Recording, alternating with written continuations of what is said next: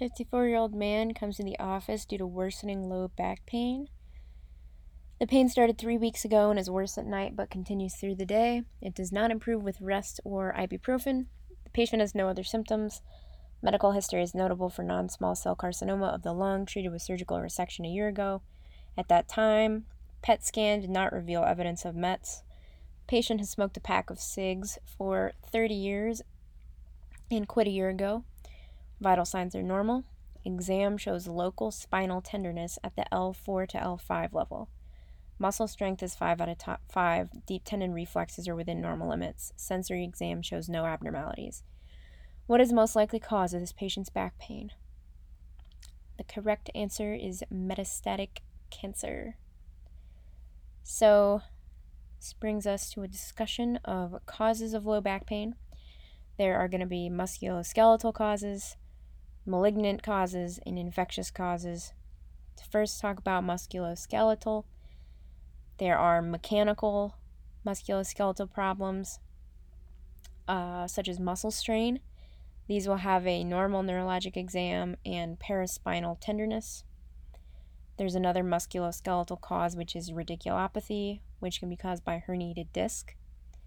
Clinical features of this include radiation below the knee, positive straight leg raise test, and neurologic deficits.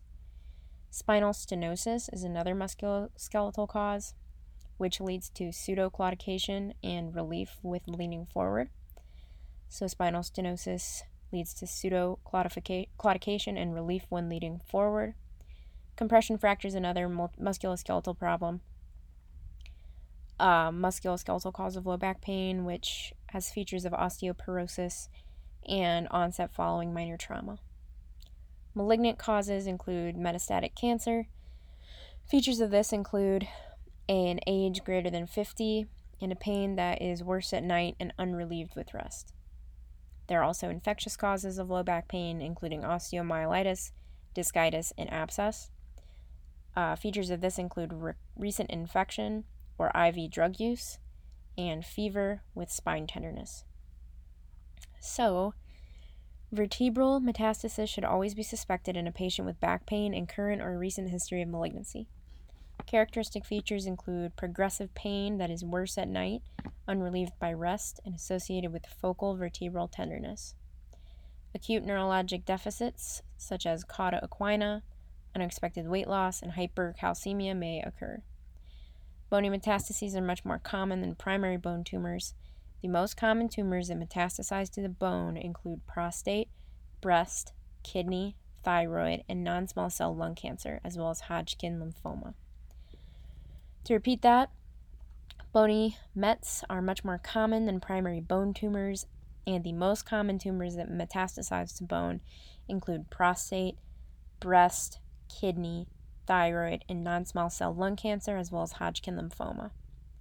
So in our patient with a history of non-small cell lung cancer with back pain that is worse at night and has focal vertebral tenderness on exam, although his initial positron emission tomography scan was negative a year ago, his history of high-risk malignancy and characteristics of this pain place metastatic bone disease high on the differential.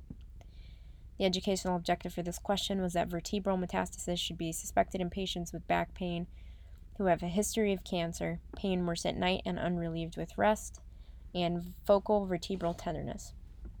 Other features may include neurologic deficits, unexpected weight loss, and hypercalcemia.